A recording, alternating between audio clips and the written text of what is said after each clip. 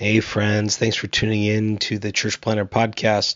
Before we started today, wanted to tell you about a really special opportunity our friends at the Micro Church Conference put on by Brave Future, happening April 18th through the 20th in Kansas City.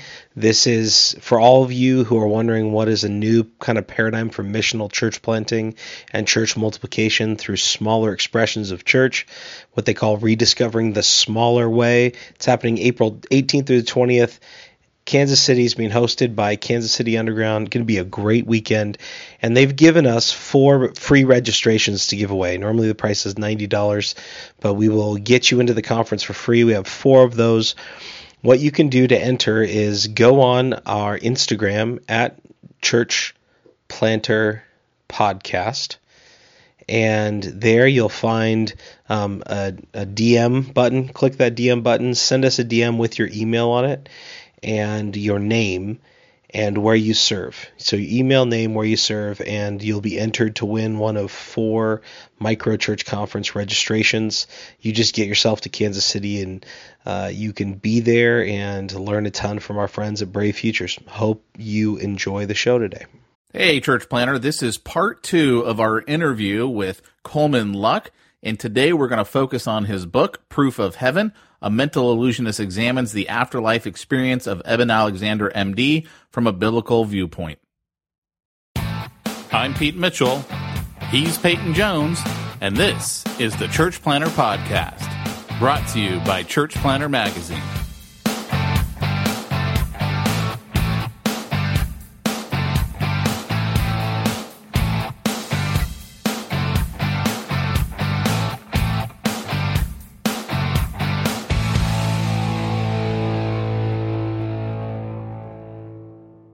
Why don't you give us an overview of Dr. Alexander's story, what he put forth in his book that you went on to review for people who haven't read the book?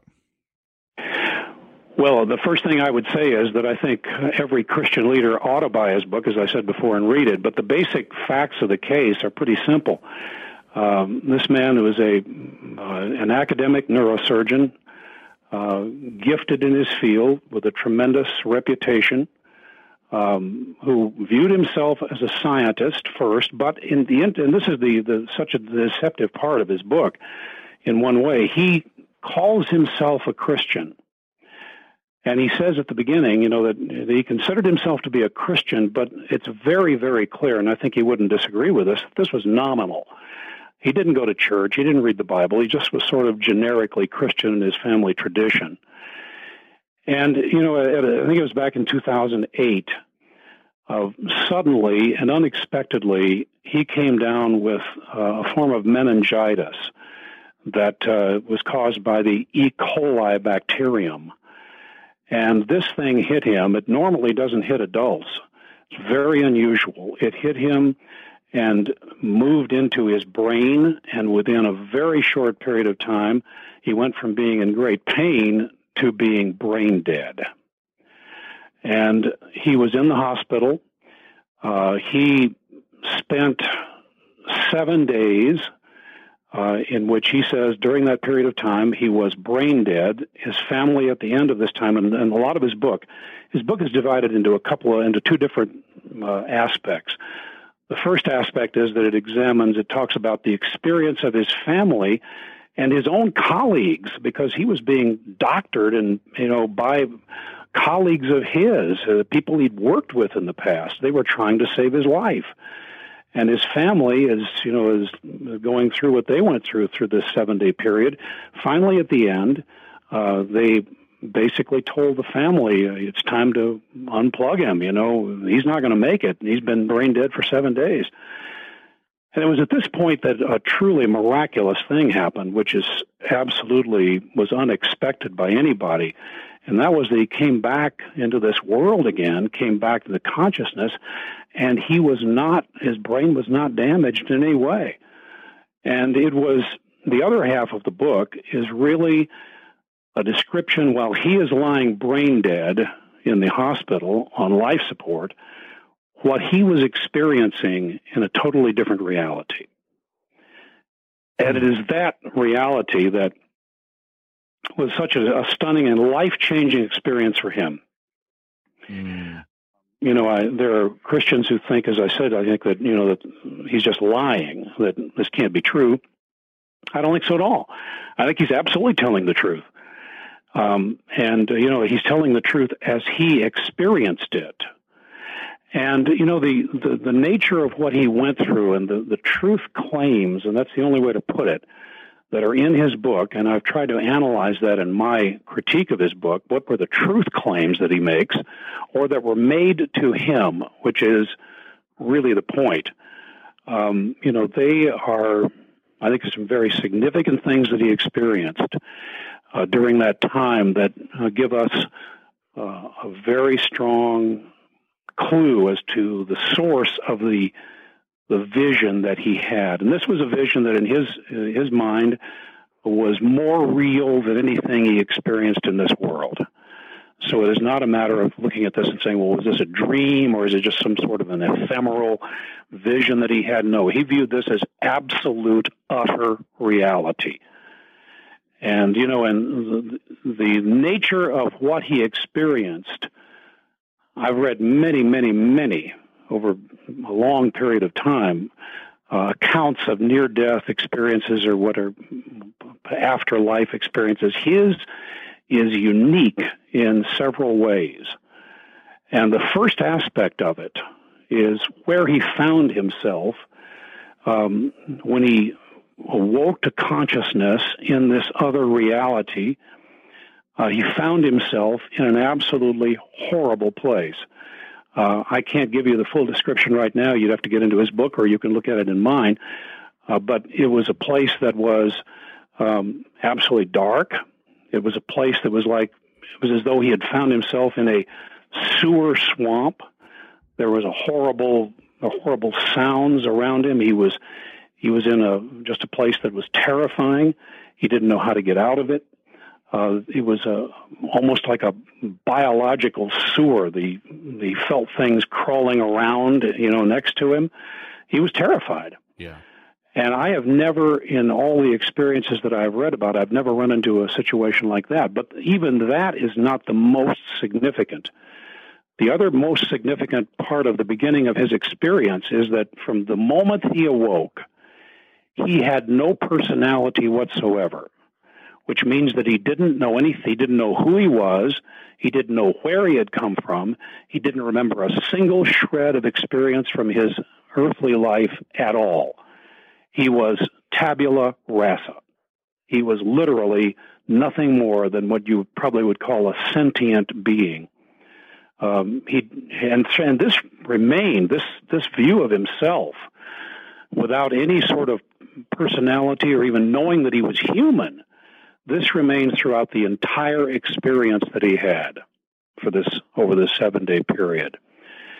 After he had been in this state for an indeterminate period of time, and suddenly he was pulled out of it into absolute beauty.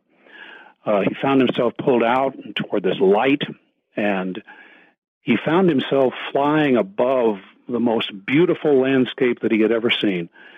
It was of such grandeur, and he saw people down below at various points, and he was experiencing this reality that was overwhelming in its loveliness. And he just thought this had to be heaven. It is heaven. He didn't necessarily use those words because he had no context in which to understand anything. But he also found himself flying across this beautiful and vast terrain with another person. And this person beside him was a beautiful, beautiful woman. Later on, after he came out of the experience, he came to believe that it was a sister of his that had been lost a long, long time ago. But at the time, he didn't know who she was. He didn't know who he was.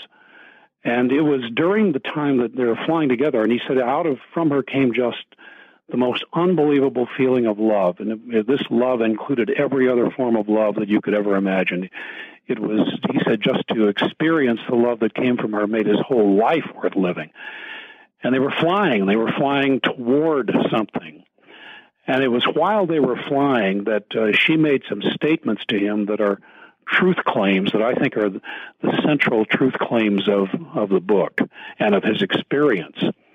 So that kind of gives you an overview. And, the experience was that he continued flying toward what he considered to be, and he saw angels, he saw angelic beings. He was flying towards something that was, it's difficult to describe, but he described it as like ultimate darkness. And out of this ultimate darkness, or part of it, was an orb that came toward him. And this orb was full of light, and he felt that it was his point of communication. He felt that that in that darkness was God. And that this point, this orb was his intermediary that allowed God to communicate to him. And, and so the communication that came, the nature of who God is and so forth, and the nature of what evil is about, all these things were communicated to him. And they are in a number of ways in direct opposition to the Bible. And that is one of the most important and the most important issue that's involved in his book. But, he said that the angels that were flying, he said, he decided at a certain point that he was going to use to the name of God that he chose to use, because this is what the angels were intoning, is the word Om, O-M. Right. Now, anybody who understands anything about Eastern mysticism knows that Om is a name that is invoked to bring the gods of the Eastern mystical world down into this world to accept sacrifice. And, it's certainly a point of, that is a word that's used in meditation and so forth. It certainly is not a Christian name for God. It's very clear in the course of his entire experience in this heaven that he visited, and he went back and forth during the course of this week. For a period of time, he would be in this heavenly environment. Then he would be thrown back down into what he called the earthworm's eye view, or something to that effect. That was this horrible sort of sewer swamp situation in darkness, back and forth, back and forth. There are aspects to all of it that are very disturbing. I mean, the one thing that I would say at the beginning is that what disturbed me at the very start was this loss of personality. This idea of being without any background, didn't know who he was, didn't know what he was, is antithetical, as far as my understanding of Scripture is concerned, to the way God deals with us and the way Jesus talked about heaven and about hell. Instead, what it is, it has a similarity to two different aspects of thought today. The first is the idea of just sort of losing your personality through the Eastern mystical experience, into enlightenment, to the place where you are just absorbed into Brahman. You as a person don't exist anymore. You're just part of that great oversoul, that is out there. The other aspect to it that disturbed me was the fact that it is very, very much like brainwashing. It is much like what happens in hypnosis. As part of my interest in mentalism, I've studied hypnosis.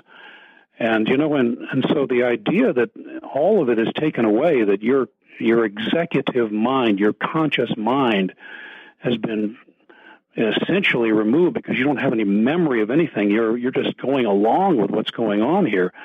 There's a lot of similarity between that and, and the idea of hypnotic trance. Yeah. So, I looked at it. What does Jesus say? Jesus says, he tells his disciples, "In my Father's house are many mansions. If it were not so, I would have told you. I go to prepare a place for you." Those two pronouns stand in stark juxtaposition to the experience of Dr. Alexander in his form of heaven. Clearly, they are statements that when you get to where I'm going to create for you, you're going to know me, I'm going to know you, and clearly, to do that, you're going to know who you are. There's going to be self-awareness. You're not going to walk away from this reality of who you have been. And I think that's extremely important. Paul talks about the idea that when we get to heaven, we're not going to be just bodiless spirits. He makes a strong point of that. And over again, there's nowhere in the New Testament do you find this idea that, well, you're just going to lose your personhood in order to enter heaven. So that was one of the things that bothered me a lot at the very start. The truth claims that this woman makes to him, there are 3 of them that she makes, I think are very fascinating, and they grow from being what I would call an initial statement of that we could call true, down to statements that are absolute lies. Maybe you remember them from the book, as I point them out. These are the ultimate truth claims of his entire book. I consider them to be that. And it says, without using words, this girl spoke to him, and her message, he said, had 3 parts. The first one she said, this is the first message, you are loved and cherished dearly forever. Now, biblically, we can certainly make that statement. God is love, and he loves us in an amazing way beyond our comprehension. The second statement, she says to him, you have nothing to fear. And the third statement is, there is nothing you can do wrong. Now, Dr. Alexander considered that these statements weren't just statements about the experience in which he was living at that moment. They covered his entire life. And he felt that these were the messages that he was to bring back to the world, and that these were messages for every single person on earth. These clearly, the idea that you can do nothing wrong and you have nothing to fear, well, that's rather conditional, isn't it? Yeah. Jesus certainly took a different attitude toward that. He spoke about things that people should fear a lot. Mm-hmm. And certainly the idea of hell was one of them. This is a message, as I mentioned, that is really the message of universalism. There's really nothing to worry about. Everything's going to be fine. You don't have to worry about hell. You don't have to worry about repentance or salvation or the reason Jesus died on the cross to deal with our sin or any of that. None of that is mentioned whatsoever. You have nothing to fear. Everything is fine forever. It's really interesting because, my story, part of, I don't know if I can call it my story, but in 2008, June 5th, they lost me on an operating table for 20 minutes. And my goodness. Yeah, and I had an experience. I mean, I would say I've been there, right? And I remember at that time, I wasn't allowed to bring back any visual memories. But when I'm writing an article for Leadership Journal right now about it, because they've got a whole issue coming out in future about this whole topic. And so, one of the things that I remember was I was allowed to bring back the feelings and the impressions, but not visual memories. And interestingly enough, as I'm hearing, what Alexander is saying when he's saying there weren't words, it sounds to me like he was given feelings and impressions, and he's interpreted them, and he's put his own interpretation. Maybe he did feel incredibly loved, and it made him feel as if all of his sin, that it could be covered by this love. But it sounds like he's put a spin on it and an interpretation. And I like this kind of middle ground where you're like, hey, we're not completely discrediting that he had an experience, but it sounds like that's kind of what you're saying, his interpretation of these things. Because if they spoke to him wordlessly, it just sounds to me like he's getting stuff a bit backwards. Would you say that was? Well, that could be the case. I would go a little further. Because of course I believe very much in, and after having studied as much as I have about hypnosis and the nature of the trance state and the nature of what is possible for people to experience in that trance state when the executive or conscious mind is set aside. And for better, we use these terms conscious and subconscious or unconscious. we really don't know what these things mean, but it's about the best we can do. When the unconscious mind is then suddenly brought to the surface and the executive mind is set aside, what it is possible to create for the human being to consider as actual memory, as real, as having happened to them, can be a total illusion. And so my belief is at this point that yes, he experienced and saw everything experienced, and what he heard was what the message that she had for him was all there, but the entire experience was an illusion created for him to see. Interesting. That is what I believe this is. And in my in-depth reading about hypnosis and study of hypnosis, the idea that his conscious mind, in a strange way, his executive mind, part of it is set aside. He is extremely vulnerable. He is given a vision that is not from God, but it is designed to give him a message of what heaven looks like, but it isn't heaven. This is not really heaven. Now, that's my belief. No. And yeah. One of the things, too, that you mentioned in the book, Coleman, is that,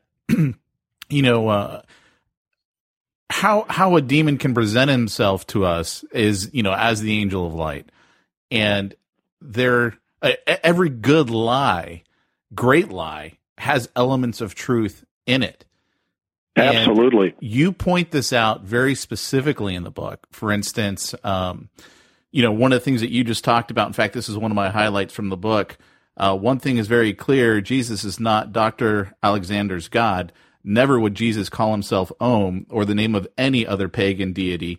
Neither is he the orb interpreter, which, as you alluded to earlier, that was one of the things that he saw was this interpreter between God and himself, and the way that his this woman described the interpreter. I believe it was something along the lines, and you can correct me. He was part human and part something else. I mean, it gave the impression that a Christian might look at that and go, "Oh, okay, well that must have been Jesus." 100% man, 100% God. And that was, kind of this idea that the woman was trying to present, that this orb interpreter was, and every great lie has elements of truth to it. That's right, and and I think that the nature of illusion and the our proneness as human beings to believe and accept illusion and delusion, is quite amazing.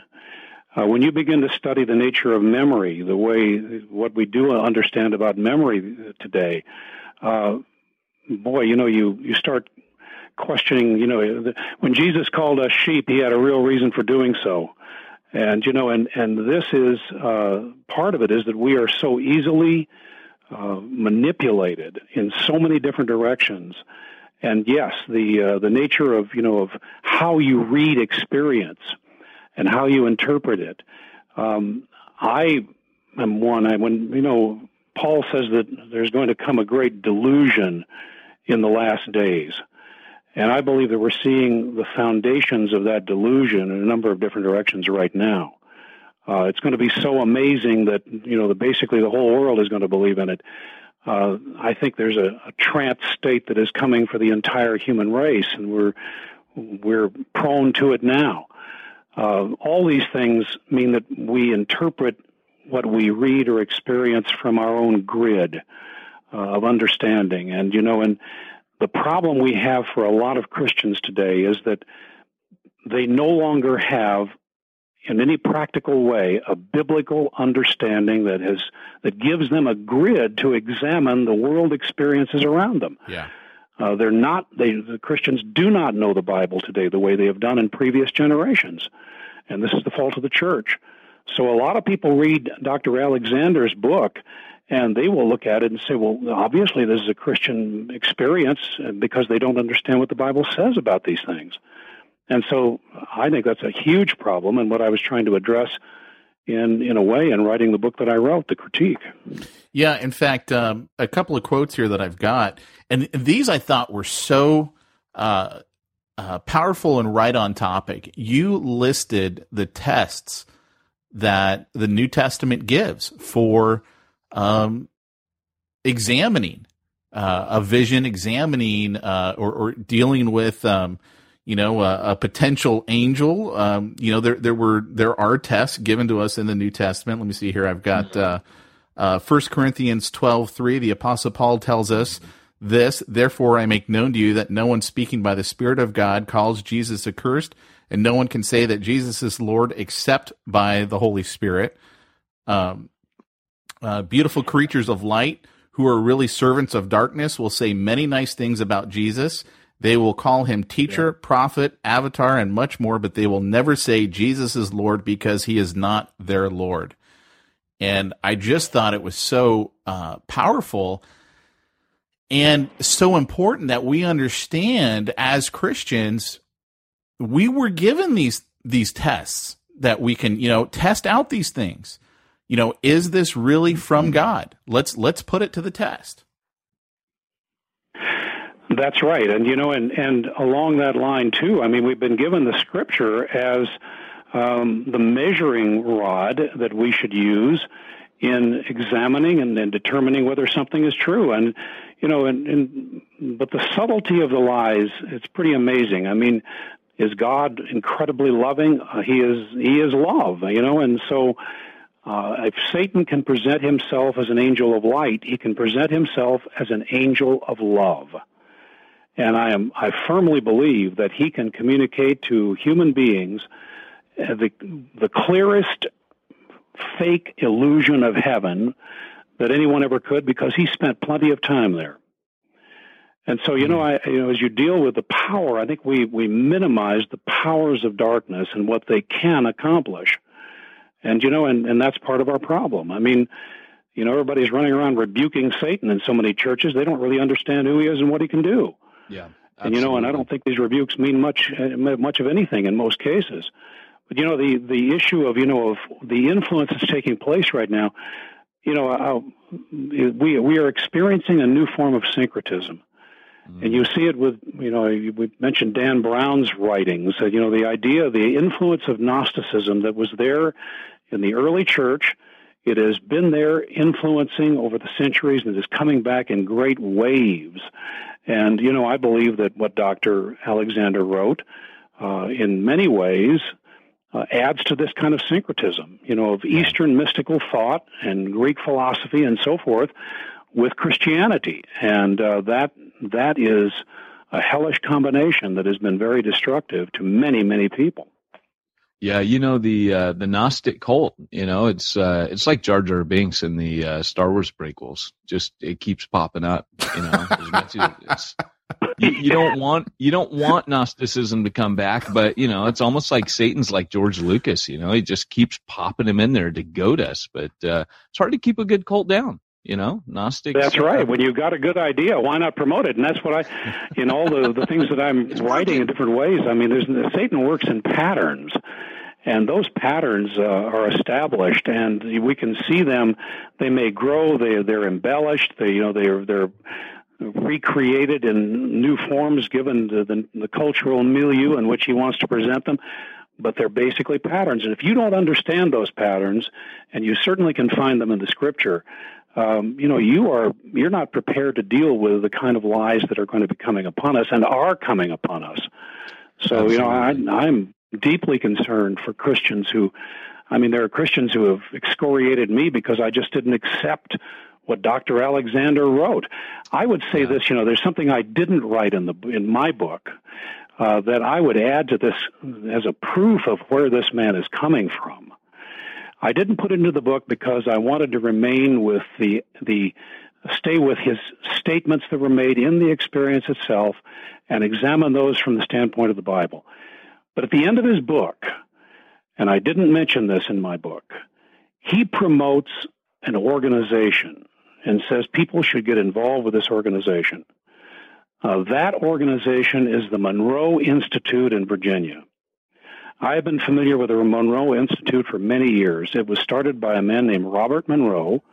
He wrote a number of books, and the purpose for that organization is to promote astral projection. Mm. I have a friend of mine from Hollywood who is, by the way, not a Christian, but has studied many esoteric subjects. When years ago, I was talking about the Monroe Institute. This is long before Alexander's book came out. He said to me, not a Christian, he said to me, you know, I went to the Monroe Institute and I began to study there, but it was the sense of evil was so great, I couldn't stand to remain. Wow. Non-Christian. You know, it's funny because if you were the devil, right, you wouldn't have a book where he says, you know, look, the ancient god Cthulhu, you know, came to me and said, you know, we're the old gods and we're taking Earth back. You would use, if you were Satan, you would use Jesus, but you would change him like the Gnostics did. You would alter the perception of Jesus. And what's amazing is when you talk about the syncretism and how, you know, it's all the universalistic things that people already want to believe put in there. If you can use this argument from authority that, you know, basically Jesus said to me, I am Om, and then you make all Christians look like idiots. You make them look like, you know, fundamentalist rednecks. And at the end of the day, you debunk those that, as Paul says, we should be regarded as those entrusted with the secret things of God. You know, it's us. What he's actually doing is he's killing the messengers, you know, in that book. And I notice in your comments on Amazon where people were making those kind of statements, where basically they were railing against Bible-believing Christians in response to your book. Oh yes, if you go to the Amazon site where this book is, and not and beyond there's one that's of course the U.S. site. Go to the U.K. site. Oh my goodness! I mean, I try. I haven't done it consistently, but I try to respond to their comments at least once, you know, to sort of make my statement when they make their comments about the book. You know, generally speaking, what you face is not ever dealing with the evidence in the book or wanting to deal with the scripture of the Bible. It's really, you know, these are just general statements about how obviously I'm a fool, you know, and I'm just one of these fundamentalist Christians, and how dangerous we are to the world and all the rest. So, as I say at the beginning of my book, the real issue that we face today, I believe, and this isn't my idea, this was, I don't know if it was Carl F.H. Henry or one of the Christian philosophers of half a century ago. He said the ultimate, crisis we face is the issue of authority. What authority are you going to use to guide your life? You know, and that is the issue that we are all dealing with. And that's why it's so important that Dr. Alexander be presented, because he is an ultimate human authority figure. So the issue is authority. I want to run my own life, and I want the authorities given to me that will say that's fine to do it. Whatever I do, it doesn't matter. The issue is authority. I think the other issue is mythology. I'm a storyteller. I'm basically, as I've said, I'm no scholar. I'm a storyteller. And, did you see the last Superman movie? Of course.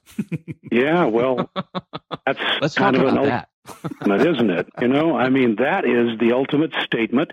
This whole tremendous, it's like a mythological spasm, that we've experienced for the past 50 years about superheroes. Where does all this come from? Why is all this appearing? What is this? What is the idea behind this? Well, clearly in Superman, it's as clearly stated as it can be.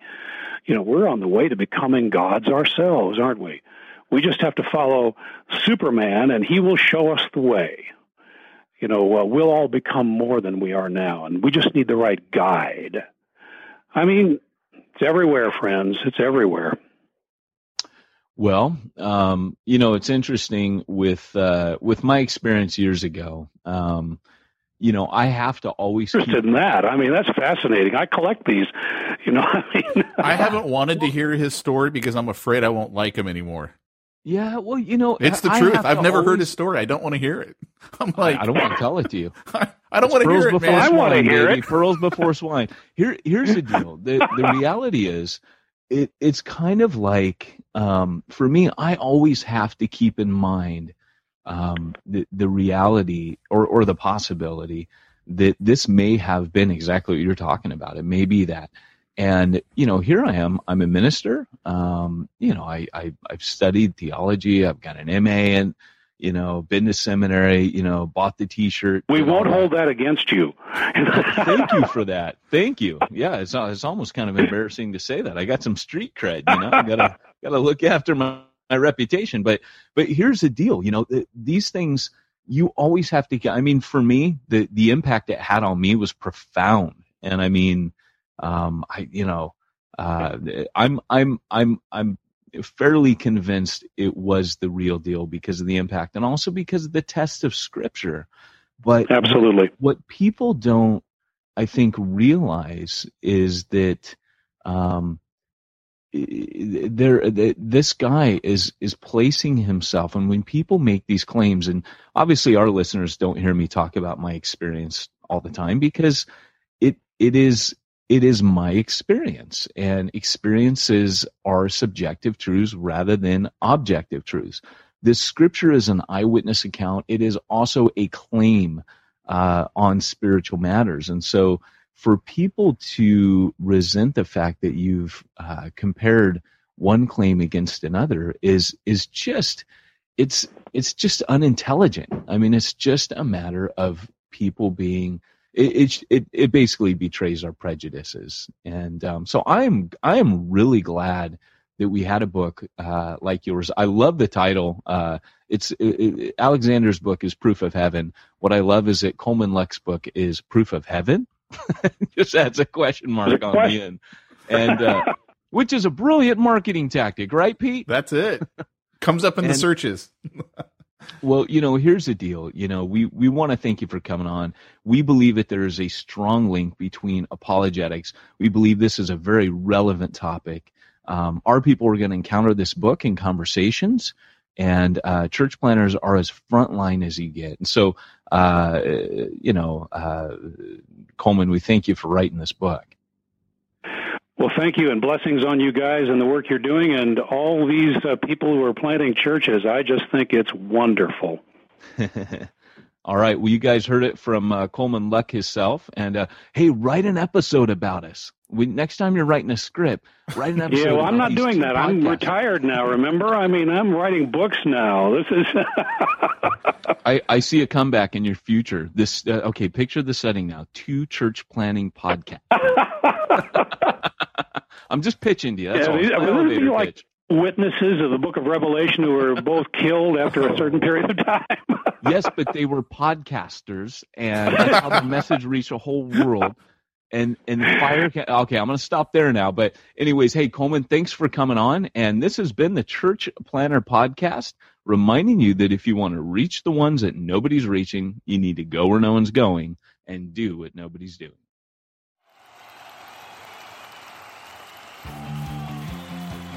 Thanks for joining us for another weekly episode of the Church Planner Podcast with Pete Mitchell and Peyton Jones.